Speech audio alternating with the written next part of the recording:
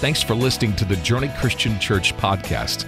We're on a mission to make disciples who love God, love people, and serve the world. Our prayer is that this message encourages you today. And remember, Journey is a place where everybody's welcome, nobody's perfect, and through Jesus, anything is possible. Hello, Journey friends and family. Good to be with you today as we dive into week 4 of our series, Awaken.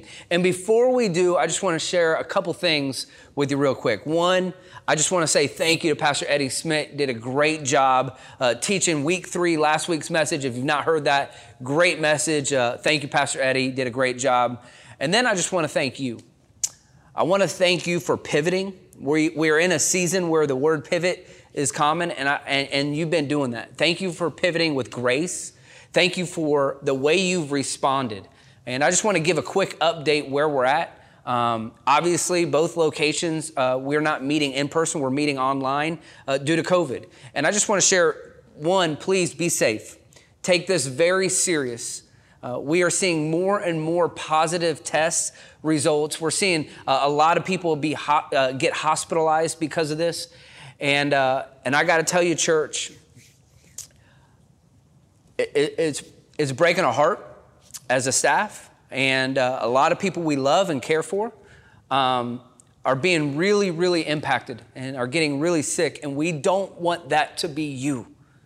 And so thank you for how you've reached out, how you've encouraged, how you've prayed, how you loved these families so well. And I want to encourage you to continue to do that because you're shining brightly. So thank you, and we're grateful for how you're pivoting and how you're loving in this season.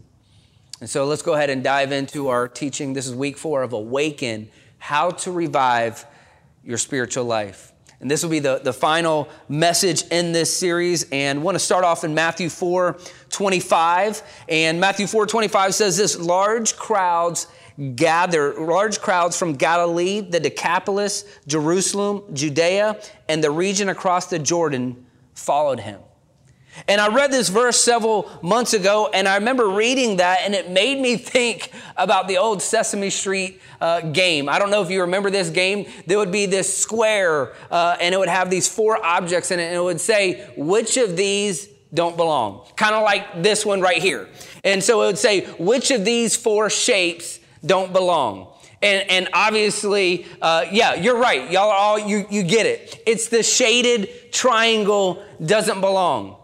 And we'll do another one. See if you can figure this one out. See which stormtrooper doesn't belong. Yes, you guys are gifted. You guys are great. The one with the disguise. And as I'm reading this verse, that kind of idea came into my mind because 3 out of the 4 cities and communities belong, but 1 doesn't. And to the Jewish community, they would have known this. I didn't know it at the time, so I had to do a little bit of research. You see, when they would have thought about Galilee, Jerusalem, Judea, these are Jewish communities, but the Decapolis was not. And so one of these didn't belong. And so today what I want us to do is I want us to look at Mark chapters 4 and 5, and I want us to look at how God uses one person to bring revival to a region. With that said, let's go ahead and dive into Mark 4, verse 1. It says this: again, Jesus began to teach by the lake.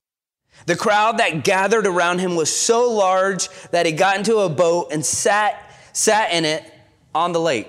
So here's the deal. Jesus' ministry is growing. He's getting momentum. Things are exploding. He's adding another service. The parking lot's being overrun. I mean, things are going good for Jesus' ministry. And so much to the fact that he has to get on a boat just to be able to teach because the crowd's surrounding him so much. Jesus has momentum. And it reminded me as I read this, that's what Journey looked like the first 6 months of 2021. I mean, we were seeing so much momentum. We were in the process of praying about possibly adding another service. We saw more baptisms the first 6 months of 2021 than any other 6 months in the history of the church. We saw 118 people get baptized. Come on now, that's good news. 118. And there was momentum, and then something happened. And that's where we pick up in Mark 4:35. That day when evening came, he said to his disciples, let's go over to the other side. Now, when you and I hear this verse, we're like, okay, and we just keep going to the next verse. The disciples wouldn't have gone to the next verse so quickly. You see, when Jesus tells the disciples, let's go to the other side, their stomachs would have sank. They would have dropped because they knew what was on the other side. You see, on the other side was the Decapolis. The Decapolis wasn't a city. It was actually a region of 10 collected cities. It would be kind of like saying the South, but it wasn't as big, and I don't think they had as good barbecue. I could be wrong, but I don't think anybody does good barbecue as much as the South. And so it's kind of like saying the South. It's a region. And you see, as we mentioned earlier, which one of these don't belong? The Jewish community, the disciples, they didn't go hang out in the Decapolis a lot. As a matter of fact, it was a dark and godless place to the Jewish community. It was a pagan community. It was a place that many believed was God-forsaken.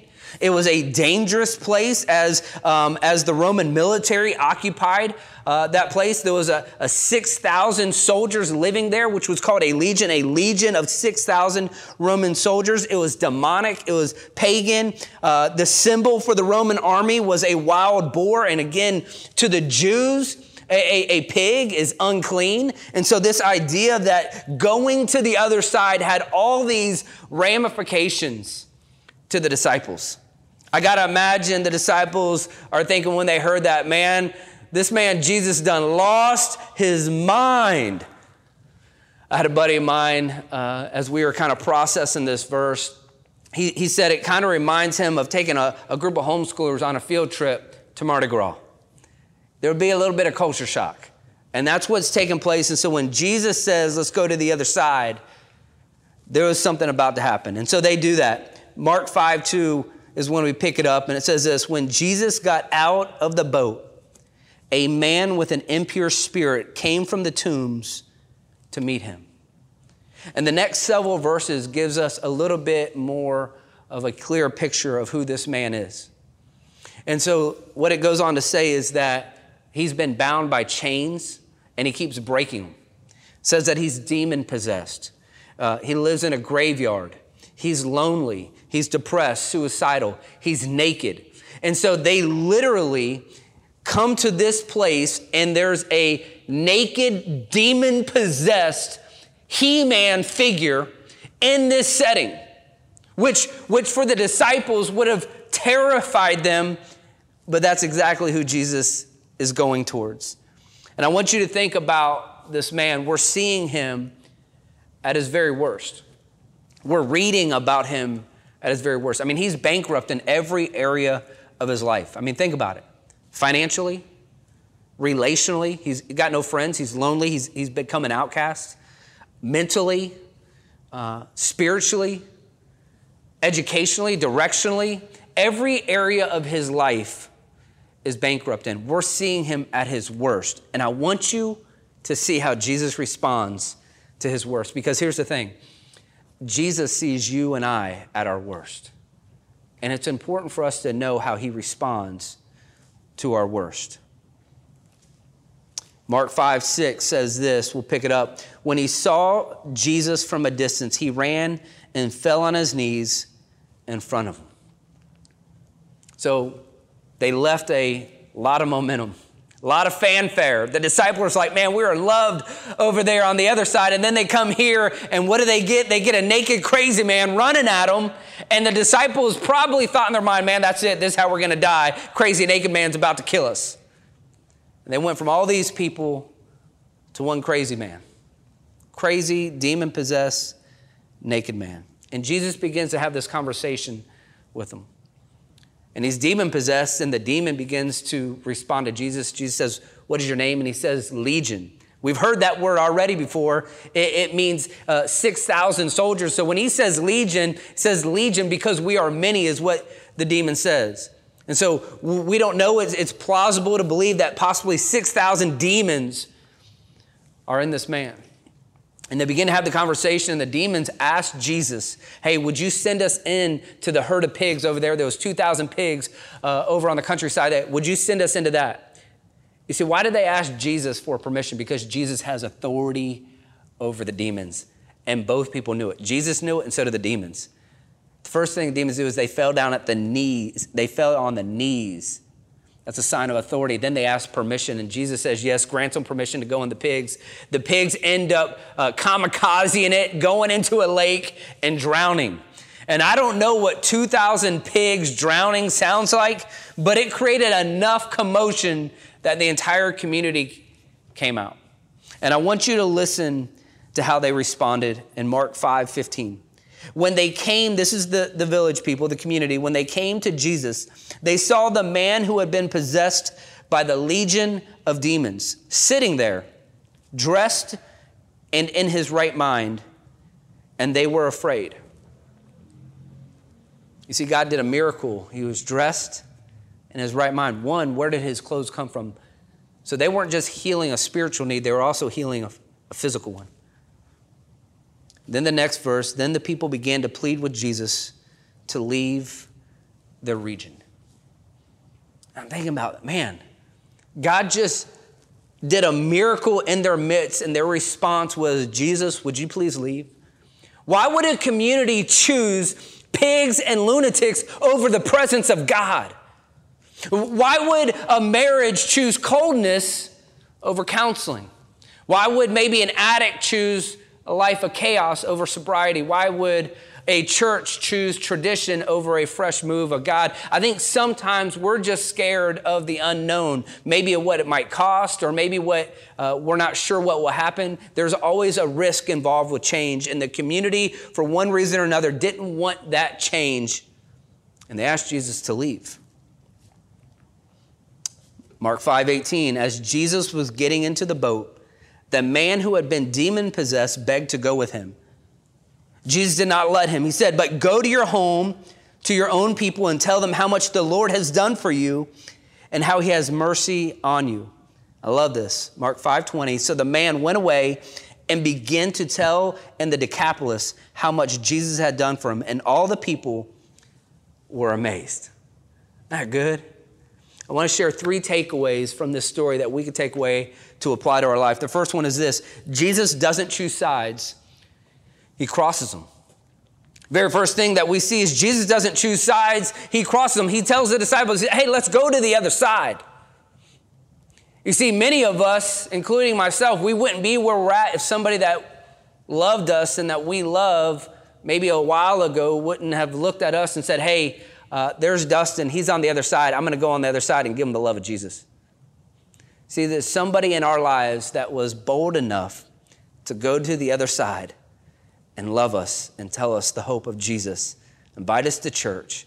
And that's what Jesus is saying. Jesus didn't choose sides, he crosses them. We have to cross sides too, because oftentimes that's where Jesus is.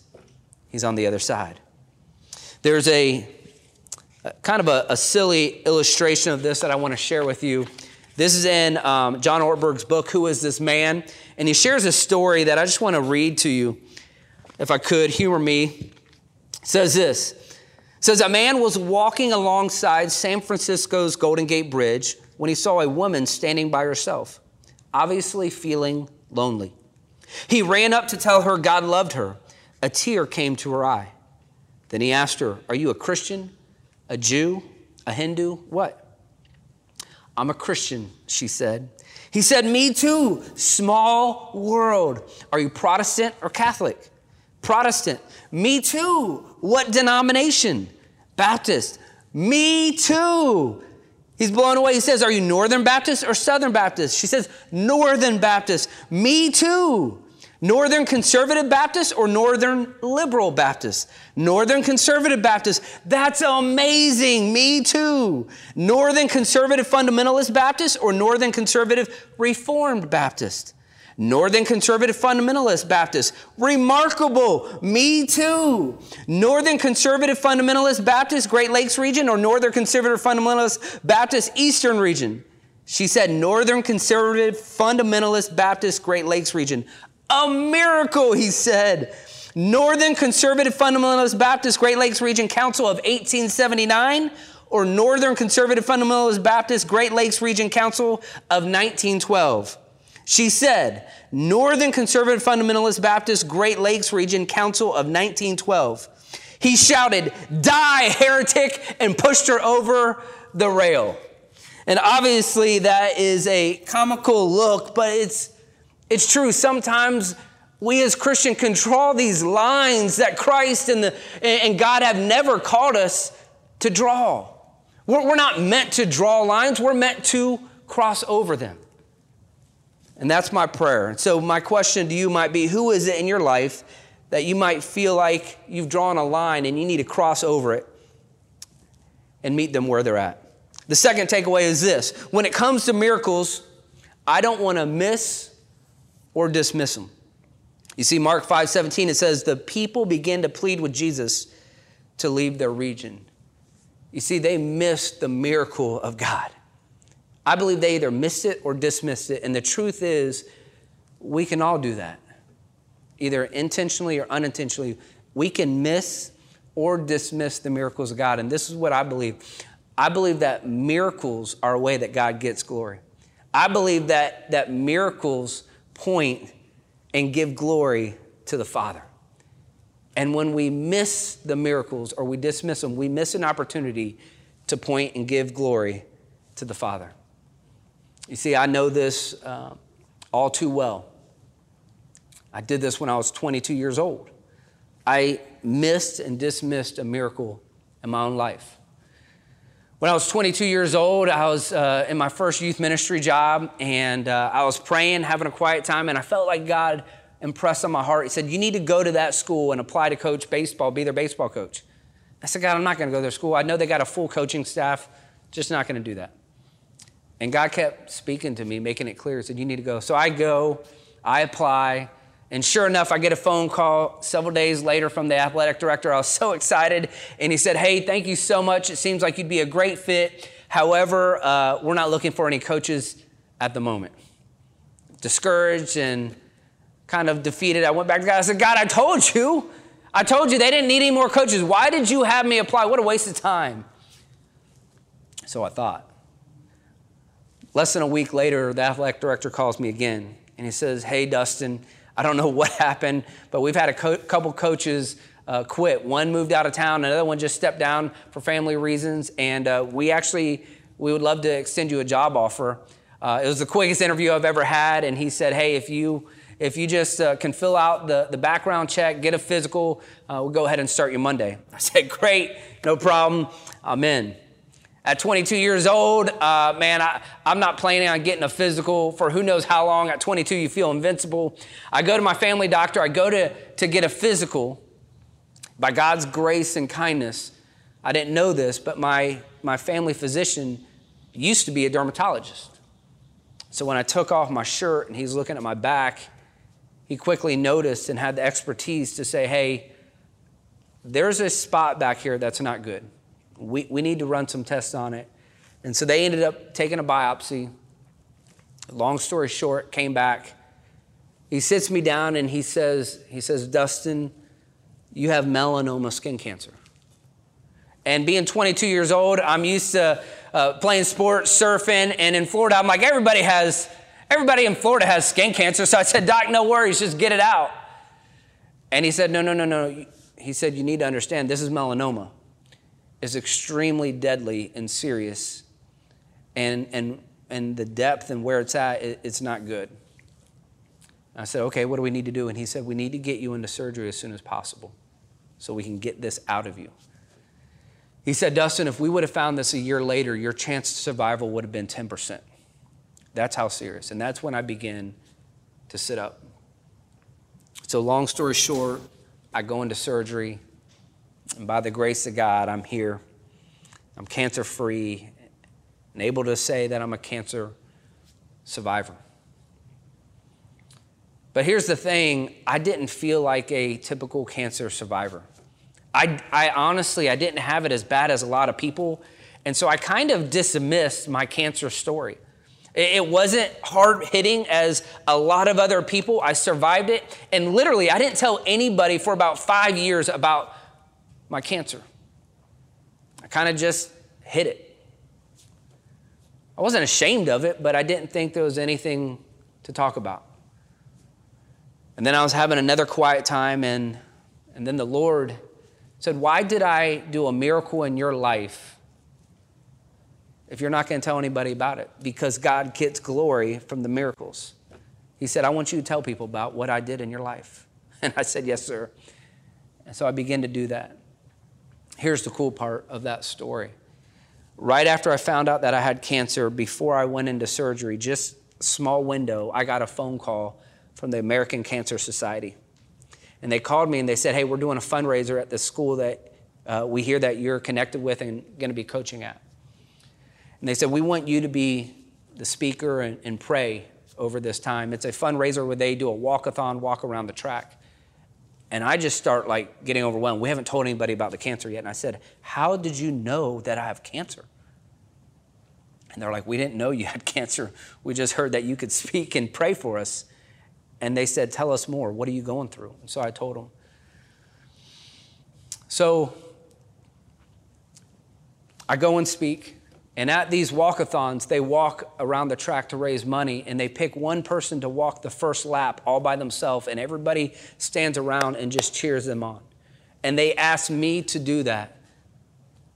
And that's where I got probably one of my most favorite pictures, and this is me and my son, Riley. This is us that night. As you can see, Riley's just small, and I'm next to a bag that says in honor of. On the inside of the track were in honor of so-and-so. Those were the survivors, and on the outside, they were in memory of. And I remember bawling and being grateful that I had survived. But here's the thing, guys. For a season, I missed and dismissed the miracles of God. And I don't ever want to do it again. And I believe that God is consistently doing miracles in our lives. And I want to encourage you, whatever he's doing in your life, don't miss or dismiss it. The third thing I want us to point out is this. If the Lord has redeemed you, then say so. That's Psalm 107:2. If the Lord has redeemed you, then say so. Mark 5:20 says, so the man went away and began to tell in the Decapolis how much Jesus had done for him, and all the people were amazed. You see, when I tell people about my cancer, they're amazed at how God rescued me. If the Lord has redeemed you, then say so. God redeemed me. I just wasn't saying so. And here's the deal. They were amazed because they knew that man before Jesus and they knew him after Jesus, and they weren't the same. Nobody argued with the man. You see, you and I, people might argue about the Bible or about God, and I've had so many people debate me about God, but nobody's ever debated me about my cancer story. Nobody's ever debated that. It's just a fact. I had cancer, God intervened, and I no longer have it. See, people could argue all day long about theology, but not about a changed life. And I want to share with you just a couple cool examples from the Journey family. One, this is Selena Winters, and Selena is just on fire. She's loving the Lord, and she works at a small business, and she wants to proclaim Christ publicly. She's just on fire. And so the way she fleshed that out is every Thursday morning, she's got a women's Bible study that she's just sharing the hope and the love of God. Just like the man in Mark 5, and people are amazed at what God's doing in and through Selena. I know I am. And I'm proud of you, Selena. Thank you for leading us. Same thing with a gentleman named Sterling. Sterling, some of you may remember, I went to high school with Sterling, was able to baptize him in the fall, and Sterling's on fire. He's going to seminary, exploring a call to ministry. He's played basketball for decades, but now he plays differently. You see, after the games, when he's done playing basketball with his friends in the community in the park, he stays behind and he passes out Bibles and tells people about Jesus. I love that. And people are amazed because he's proclaiming Christ publicly. Another gentleman named Kyle Crum serves in our student ministry at Apopka. I ran across something recently that Kyle had created. It's this invite card. And we didn't make this. Journey didn't make this. Kyle made this. And I came across this and I was blown away. I called Kyle. I said, Kyle, why did you make your own invite cards? And he said, well, I wanted to have something that I already had my phone number and my information because I just want to give these out and invite people into the story of God, invite people to Journey, and I want to help them every step of the way. Whew. Kyle, thank you for how you're proclaiming Christ publicly. I love that. My son Riley, who you just saw a little bit ago when he was knee high, just dropped him off this past week for 3 weeks. He's serving at a camp in Georgia called Woodlands. It's a Christian camp, and he's doing a servant leadership program where he's going to be pouring in, helping serve hundreds of campers. Why? Because he wants to publicly proclaim Christ. Riley, I'm so proud of you, more than you know. Alexis Graham just graduated from high school here in May, and right now she's in Guatemala, and she's working with our mission partners, Faith in Action. Why? Because she wants to publicly proclaim Christ to the people in Guatemala. Alexis, so proud of you. Grateful for you and what you're doing, and I absolutely love it. Here's the thing. Many times for years, when I would talk to people about sharing Jesus with their friends, their family, their coworkers, strangers, whoever, they'd always say the same thing. So many people would say, hey, I don't want to offend people. I don't want to rub people the wrong way. And so there was a sensitivity, and that was why people said, I don't want to do it. But guess what? I got good news. 2020 blew that up. Because apparently nobody cares about offending anybody anymore. We'll say what we want. We'll post what we want, whether it's about politics, whether it's about masks, whether it's about vaccinations, whether it's about racism. It's like we don't care about offending people anymore. And I would say this. I would say take that same energy and use it to proclaim the good news of Jesus. Take the energy that you have about whatever given topic is out there that's trending, and take that same passion and deliver the hope, the gospel, the good news to your neighbors, your coworkers, and tell them what God has done in your life. And they will be amazed. When people see a changed life, maybe not immediately, but eventually they're amazed. People don't argue with a changed life. Matthew 4:25, we started with this. It says this: large crowds from Galilee, the Decapolis, Jerusalem, Judea, and the region across the Jordan followed him. First two words, large crowds. Why are there large crowds from the Decapolis following Jesus? How did that happen? Because there was one man that was given a mission trip by Jesus to go to the Decapolis and tell the people about the incredible things God has done. And he took his mission and his calling seriously, and he went to the Decapolis and told them, and revival started. You see, we don't know this person's name. We don't even know his face. What we know is his faithfulness. And let me ask you, are you okay with God doing a revival in your community, in your family, in your workplace, at your school, even if that doesn't involve your face or your name? Are you good with that? Let me close with this. I want to introduce you to a guy named Nick Vujicic. Nick is somebody that reminds me of the guy from Mark 5. Nick was born in 1982 in Australia with no arms and no legs. Had a lot of similar feelings that the guy in Mark 5 had of loneliness, of depression, suicidal thoughts. And then he had an encounter with Jesus, and it changed everything. You see, once Nick had an encounter with Jesus, he found his purpose and he found his hope. And he began to proclaim Christ publicly. And that's what he does all around the world. The world is his Decapolis.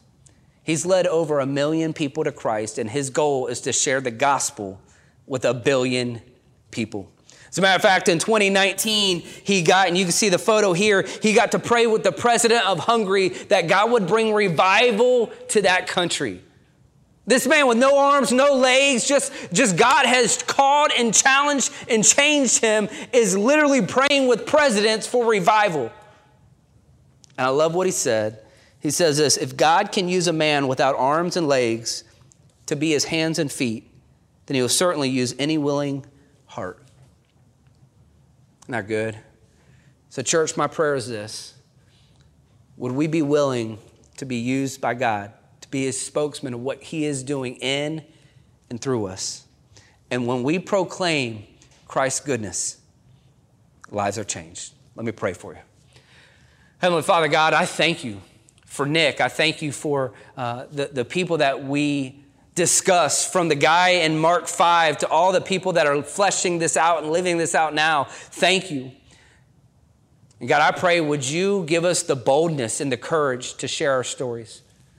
I think back when I was 22 and I kind of missed and dismissed the miracles in my life. And I think about the missed opportunities I had to brag on you. God, would we not be a community that wants to miss anything you want to do anymore? And so, God, would you continue to change us, and every step of the way would we point to you? So, Lord, we thank you, we love you. In Jesus' precious name we pray. Amen. If you like this podcast, we post a new message every week. So make sure to click that follow button and share it with your friends. Remember, Journey is a place where everybody's welcome, nobody's perfect, and through Jesus, anything is possible.